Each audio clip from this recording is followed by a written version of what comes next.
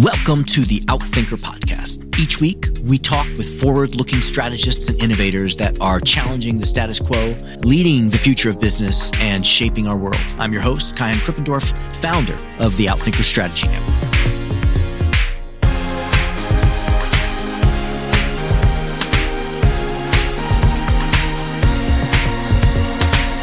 There's probably not a person on the planet, Kyan, who hasn't faced some existential, at least question over the last 3 years. Do I want to keep doing this work anymore? Why am I here? We've all had to go inwardly to our very core at some point in time during these last 3 years. So we have changed, we the human species, if you will, in one collective moment over a 3-year period. And at the same time, technology marches on. As Kevin Kelly would say, technology doesn't necessarily have a conscience, it just keeps on marching forward. So how do we reconcile humanity and technology in a way that is beneficial for all of us?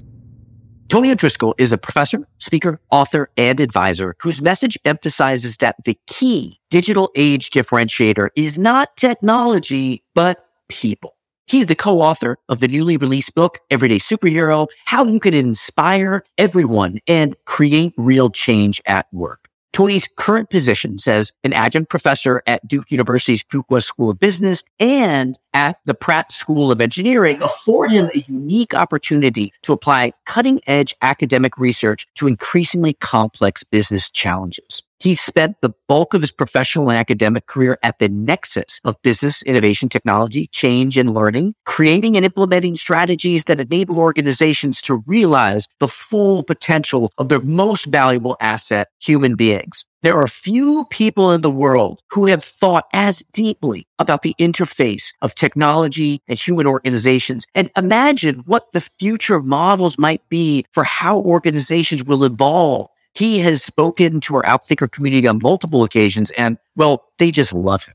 In this podcast, he shares why AI is going to transform the way we organize in ways we have never experienced before in history, the key reason why strategy execution fails and some tips for addressing them, and why attempts at organizational and particularly digital transformation so often create resistance and how you can help mitigate that response. Ladies and gentlemen, Tony O'Driscoll. Tony, thank you so much for being here. It is great to get a chance to learn from you again. Pleasure to be here. Happy New Year. Happy New Year. Happy New Year. So there are a couple questions that we ask all of our guests just to get to know you a little bit personally. If you could finish this sentence for me. It may have nothing to do with your work at all. And I know you have a fascinating personal story, so it's been hard to pick, but complete the sentence for me. If you really know me, you know that. I'm insanely curious. And when I encounter something that is unintuitive, I've got to bottom it out. I think it might be an affliction a little bit, right? It's that engineering mindset, I suppose, that I grew up in or was trained in, is that I take that rigor of the engineering world to the curiosity of the ambiguous world and try and figure it out, which translates into very little sleep because when you get into a world that's complex, it's rabbit hole after rabbit hole after rabbit hole. How do you then prioritize which rabbit holes to explore? By the level of ignorance I feel about the area. And that actually kind of defines my career. My students ask me all the time, like, how did you end up, being a professor at Duke and so on and so forth? Was that a 20-year plan? Absolutely not. It was just a series of random events where the decision was largely like, well, that'd be cool. Something I've never done before, but primarily something I'm really curious to figure out. I also believe that there's a find it out world and a figure it out world. The find it out world is the world of physics and things we figured out. We know it, and gravity is 9.8 meters per second. And then there's the figure it out world, which is things we are yet to understand. I like to lean into the things we are yet to understand. Are you saying that there is acquiring knowledge that already exists, and then there's the creating of new knowledge? Is that similar? More specifically, I'd say productive learning is teaching people things we know how to do. So we figured it out. You know, the science and engineering and that kind of stuff is essentially taking the real world to a layer of abstraction that we can then quantify and then we can repeat on an ongoing basis. You know what I mean? It's kind of like heuristic algorithm kind of axiom type of reductionist way of thinking, which I'm very well trained in as an electrical engineer. The paradox of that is that's to try to make sense of something like, how do I build a bridge? You got to know the laws of gravity. You got to know the laws of physics, so on and so forth. But then there's like, how do I know my wife loves me? Kind of a different thing, you know? Maybe we could take a whole bunch of psychological batteries and so on and so forth, but there's kind of a knowing or there's a truth that is beyond provability with a nod to Roger Martin, right? He says, within an organization, if you want to kill innovation, it only takes 2 words. Prove it. There's this dichotomy of the rigor of science to reduce things to a repeatable process or a law or an axiom. But then at the edge of that, there's the vast unknown that requires a different way. You want to take that same rigor of trying to bottom things out, but you want to point that at curiosity and possibility to try to identify possible progression paths that could become plausible, but then become perhaps provable. So I see things like an expanding sphere, you know what I mean? And I think there's a point at which maybe our current definition of how we think about science may not have the capability to explain that. And as AI starts to come in, and I mean this next level like GPT-3 and all that stuff that's just come out, I feel that we might have a new set of capabilities and affordances that, if used properly, in my book I talk about the human-machine interface. I think we've thought about AI too anthropomorphically. It's almost like Turing test, and can it do exactly what we do, and so on and so forth. If you think about the latest AlphaGo, where AlphaGo essentially beat the world's Go master, AlphaGo played itself for 20 minutes to an hour, depending on who you read, but not for months, in this game that's been played by human beings for 2,500 years. And in the third or fourth play, the grandmaster of AlphaGo stood back from his table and said, WTF, because the machine intelligence had made a move that no human had ever conceived of, that was within the rules, was in the boundaries of the game, that he didn't know how to respond to. So what I'm trying to say is there's a different intelligence that's emerging now that's a machine intelligence that, is kind of black box. We don't know exactly how it does. And so I feel as we move more towards the future, our ability to leverage technological affordance to do the impossible will increase. As long as we get the human-machine calculus right, we ought to allow the machines to do what they do really well. Now, the standardized work stuff, that's easy. We know that they can do that, right? A calculator can figure out math way faster than we can. But now it's moving into GPT passed the bar last week, the essay part of the bar, right? So you got the multiple choice. Any computer could pass that at this point in time, but it actually literally passed the essay part. This is where we start talking about, the white collar work. Mark Andreessen once said, software's eating the world, right? It's eating now, I think, into some of this radiology. Perfect for machines. So let the machines do what they do. That's one thing. That's almost automating what we do as humans. But I'm talking about a different kind of thing. I'm talking about machine intelligence that renders out something completely different than what we might have thought of. So the example I just gave you was where the machine came up with a legitimate rule in this game that's been played by humans for 2,500 years that none of us ever thunk up.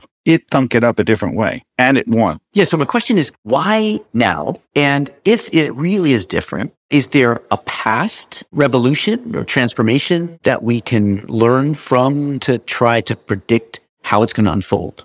Well, I think you have to go up to another layer of abstraction. I do feel this is a very pivotal time. There's all these arguments about, is this really any different than back in the day, World War II, whatever. There's been all of these revolutions, so to speak. What I'm perceiving now, though, is just as we're beginning to exit the liminality of COVID, by liminality, it's like that space between. You've had to let go of what you know because the world dictated it. Work isn't what it used to be. You're stuck in your home, all that. And you haven't quite grabbed the trapeze for what will be. You're unclear about what will be. So you're living in what that's defined as liminality. You're kind of sitting in this liminal space. Some people define this as the fog of war. So we've also got that going on. We got COVID, we got the fog of war. From a personal perspective, the FUD factor is quite high. Fear, uncertainty, and doubt. I'm kind of stuck in stasis. I'm not sure where I'm going. What used to be doesn't make sense anymore. What do I do? That's at an individual level.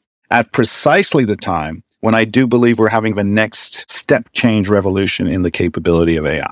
So either those two, Kyan, can bifurcate, or we can try and link them up. I'm a big advocate for the second rather than the first. Just like any prior step change, steam power, electrical power, mass production, all of those things that we've seen as being significant changes. And what do I mean by that? What I mean by that is how we used to do things looks retrospectively completely insane. We used to travel around on horses. I think we are at that kind of moment, but I almost feel like the stakes for humanity are much higher than they have been before, because it's also compounded by the human part of this ecosystem essentially being back on its heels. There's probably not a person on the planet, Kaihan, who hasn't faced some existential, at least question over the last 3 years. Do I want to keep doing this work anymore? Why am I here? We've all had to go inwardly to our very core at some point in time during these last 3 years. So we have changed, we the human species, if you will, in one collective moment over a 3-year period. And at the same time, technology marches on. As Kevin Kelly would say, technology doesn't necessarily have a conscience. It just keeps on marching forward. This is the point I'm trying to make, is that we collectively as humanity tend to be a little bit back on our heels. The FUD factor is high, fear, uncertainty, and doubt. Sheryl Sandberg talks a lot about leaning in. I get a feeling we're kind of leaning back. And yet, technology is just about to take yet another step change. So how do we reconcile humanity and technology in a way that is beneficial for all of us? That's the big overarching question I'm orbiting. Yeah, it's interesting because what's triggering for me is that I think of your long, interesting career, if I simplified it, electrical engineer, working at Nortel Networks, solving technology problems, and then taking that approach and applying it to people and organizations. But what I'm also hearing is there is that approach to organizations from technology and then the interface of technology and humans. Tell us about your recent work where you started looking at organizational structures and digital transformation. So that came out, as you know, of work with Brightline, PMI's think tank, if you could call it that.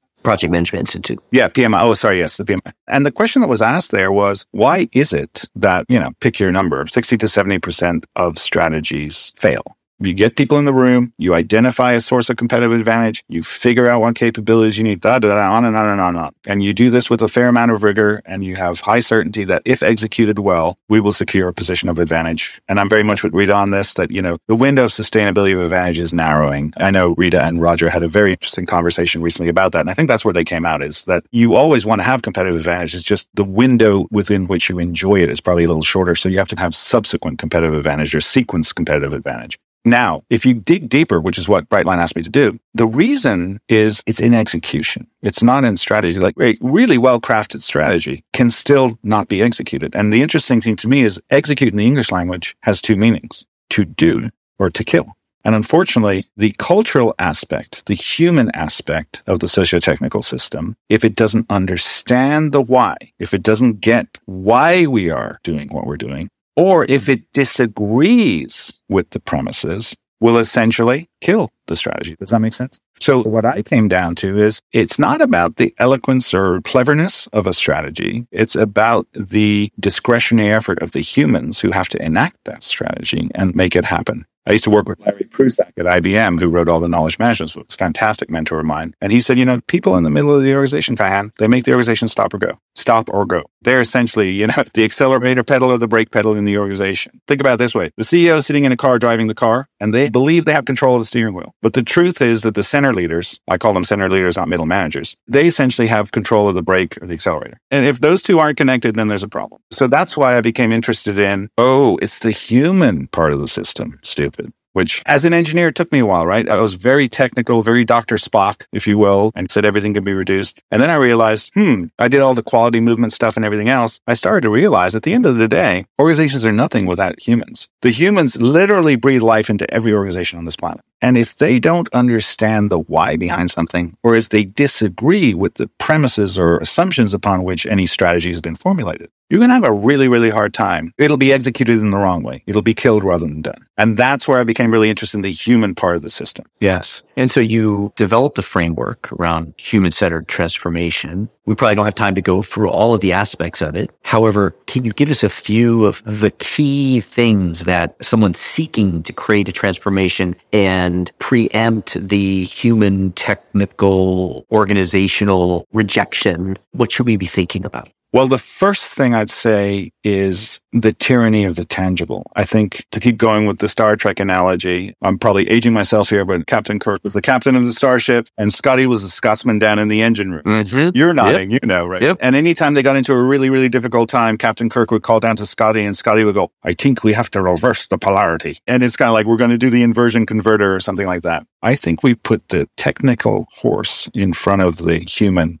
cart, and we got it backwards. So in other words, whenever we try to drive a transformation, we typically pull on one of three levers: structure, technology, or process. Now, process can be assisted by technology. So it's normally a structure, technology, process type of thing. Why do we do that? It's tangible. We can see it. The boxes are moving around on the chart. A new process is being implemented. A new piece of technology is being implemented. Reynolds calls it the tyranny of the tangible. We can point to something we're doing that says we're changing. Alison Reynolds, she coined the term, and I love it, the tyranny of the tangible. And so that's how we tend to look at change. Now, here's the thing. If you go back to the human part of the system for a second, we are here. We've been around for a long time. Why? Dinosaurs aren't. Other sapiens aren't. Homo sapiens are. Why? Because we developed a prefrontal lobe. because we were able to understand our position in a particular context. There's a lion, let me climb a tree. We could figure out how to overcome the superior power or energy that that animal might have, right? So by definition, we're super adaptable. I disagree completely that people resist change. We don't resist change at all. We embody change. That's why we're still alive. What we do resist is being changed. That's the kicker. Tell me more about that. It being imposed on us versus us choosing it? Correct. And I know you've had Martin Reeves on, right? So Martin, you know how much research Martin does, but I want to say 2 years ago, they did a big study on this, or maybe even longer, where it's like, if you looked at organizations that had a structure, process, technology imposed upon the organization, as opposed to bringing the people in to co-create the change, their disengagement goes up threefold, because it's like it's being heaped on me. I'm not part of it.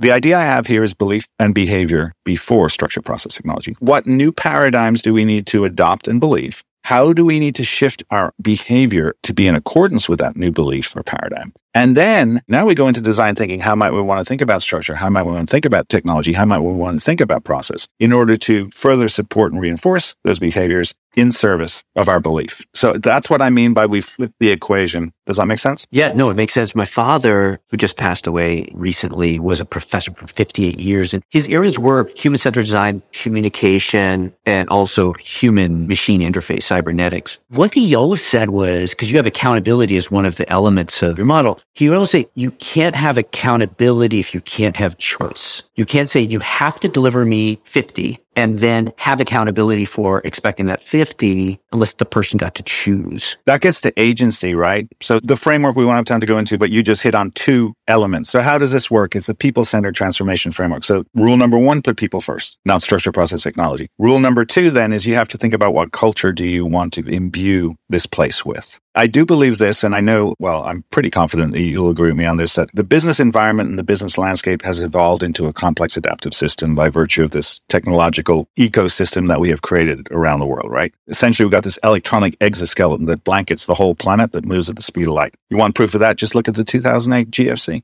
If you looked at the stock market indexes from Shanghai to FTSE to New York and all around the world, literally at one point in time, it looked like one collective heartbeat. Wow. Literally, the whole thing went, you see what I'm trying to say? Yeah. So that's a complex adaptive system. In colloquial language, right? It's like the butterfly flaps its wings and then there's a tornado in Ireland. But that's actually possible. So what that means is we can't necessarily predetermine what the outcome will be. There's too many infinite paths. We're in a highly complex environment. So then what I would say is we're in a figure it out world. If we're in a figure it out world, meaning that we'll take one step and then something else will change because our very taking of the step within the complex adaptive system changes the environment, which means we will have to pivot. We will have to sense and respond. In that case, many eyes make light work. In that case, none of us is as smart as all of us. In that case, where you are proximally might have more value than where you sit hierarchically. And so how do we create a leadership system that it's almost like a central nervous system in a human being? The eye sees something or my finger touches something hot. The central nervous system of the organizational organism, I think about it as an organizational organism where data is sustenance. Data is like food. Learning and insight is metabolism. And then coordination, taking action and agency is how we move forward. You can't determine which way to move forward. I can't tell you every step I'm going to take as a human being today, but I'll still get out at the end of the day. That's the idea. So I think about it more like an infinite game than a finite game, going back to course, right? In the traditional business world, it was win-lose, value chain, find my position, build a moat, build a castle, squash the competition, own the industry. In the new world, as I think you've had Rita on here many times,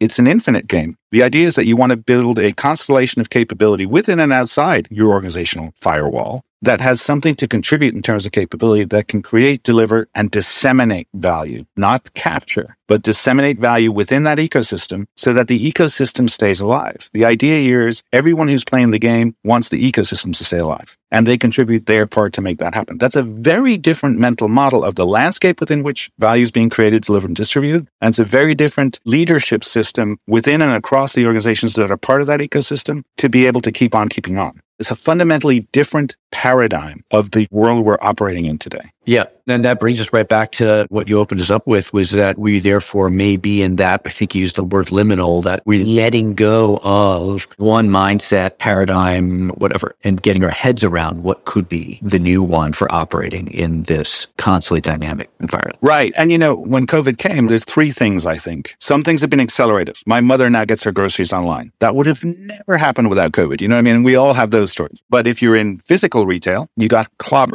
If you were the airline industry, you got clobbered because nobody's traveling. Some things were accelerated. The number I've heard most, this is not empirical, just hearsay, is maybe we've advanced 10 years in the digital adoption revolution, and then maybe some of those purely physical entities might have taken a pretty serious hit. So that's accelerated and decelerated. The third one I would say is paradigmatic. Because we've all been put through this period of liminality, in the world that we were in before, we've seen some things accelerate and some things decelerate. But I think where we're going to land on the other side is we're going to land in a different paradigm. We're going to land in an ecosystem paradigm. We were kind of sort of there, but I think we've been pushed there through a series of forces, which means we're going to have to rethink a lot of things about, well, what does leadership mean? What does organization mean? What does value creation mean? And how do we do that? And more importantly, how do we do that where the benefits accrue not just to the firm, but to all stakeholders and largely then again to, the planet we're on? Everyone's like, oh, let's save the planet. How arrogant of us. The planet will be here long after Homo sapiens are no longer around. So let's be good stewards of that thing, because the better stewards we are of it, the longer we'll last. I want to buy an option on humanity. Well, I've got so many questions, and we've just opened doors. Unfortunately, we're reaching the top of our time with you. So how can people find you and connect with you? Certainly find Everyday Superhero and read that. Certainly the book that you published with Brightline. Certainly go to Duke and take your class if we can find you. How else can people connect with you to learn from you? So I have a website called complexsimple.com. Complex Simple, COMPLEXSIMPLE. And in there, I have a lot of my writings from previously. I spent a lot of time looking at complexity just because as an electrical engineer, that's something I studied, the math of it, so to speak. What I've really tried to do is take this rigor of the electrical engineering world, but then relax the need for certainty, relax the need for a tautological outcome, be more open on arcs of possibility, but still bring the rigor in terms of wanting to bottom things out. And, it's different, but I'm enjoying it. There's so much more to figure out. I'll go back to where we began, right? Curiosity is what drives me. So I'm going to be busy for a very, very long time. I'll go back to one thing Tom Peters said a long time ago that really resonated with me, Kyan. He said, if you're in consulting, here's the one-liner that you need to understand. If you're working with a client and you're working on a very complex project, you'd say, dear Mr. and Mrs. Klein, we've been working on this for a long time now, and we're more confused than ever. But we're confused at a higher level about more important things. And I think that's part of what we're looking for. Is what I'm finding with this is you kind of have to elevate up to purpose and principle if you're dealing with complex and adaptive, not rule. Because I think the rules can't hold as long in a complex adaptive system, but a principle could, or a purpose could. So purpose can be that ground truth that helps you break trade-offs. Because I feel change is now endemic in every system, and all it's doing is throwing off trade-offs. So now it's not like problems to be solved, it's polarities to be navigated. And they emerge and they converge. It's almost like the strategic landscape used to be terra firma. Now it's almost like we're out at sea. So there's no hill to take anymore, because the hill could become a valley very quickly. And it's all moving around. Yep. But purpose maybe can be the one steady state that we can anchor to. You go back to the analogy, Bill George, the true north. The star is always there. The sea is very messy. You might have to navigate all the way around. It keeps you from getting seasick too, being able to see. Yes. But the other thing is you need everybody on the boat, if you want to keep going with that metaphor, to kind of be working together towards that true north. And you can't just rely on the leader. In other words, it's a leadership system where the goal is to keep on keeping on. Yep. Yeah, I got it. Well, Tony, thank you so much for scratching the surface and for the work you do and for spending some time to open us up to it here. It's really fun having conversations with you, Kai, and I really appreciate the nuance, and we should do it more. Yeah, it was really fun. Thank you to our guests. Thank you to our producers, Karina Reyes and Zach Ness, our editor, and the rest of the team. If you like what you heard, please follow, download, and subscribe. I'm your host, Kai-Han Krippendorf. Thank you for listening. We'll catch you next week with another episode of Outthinkers.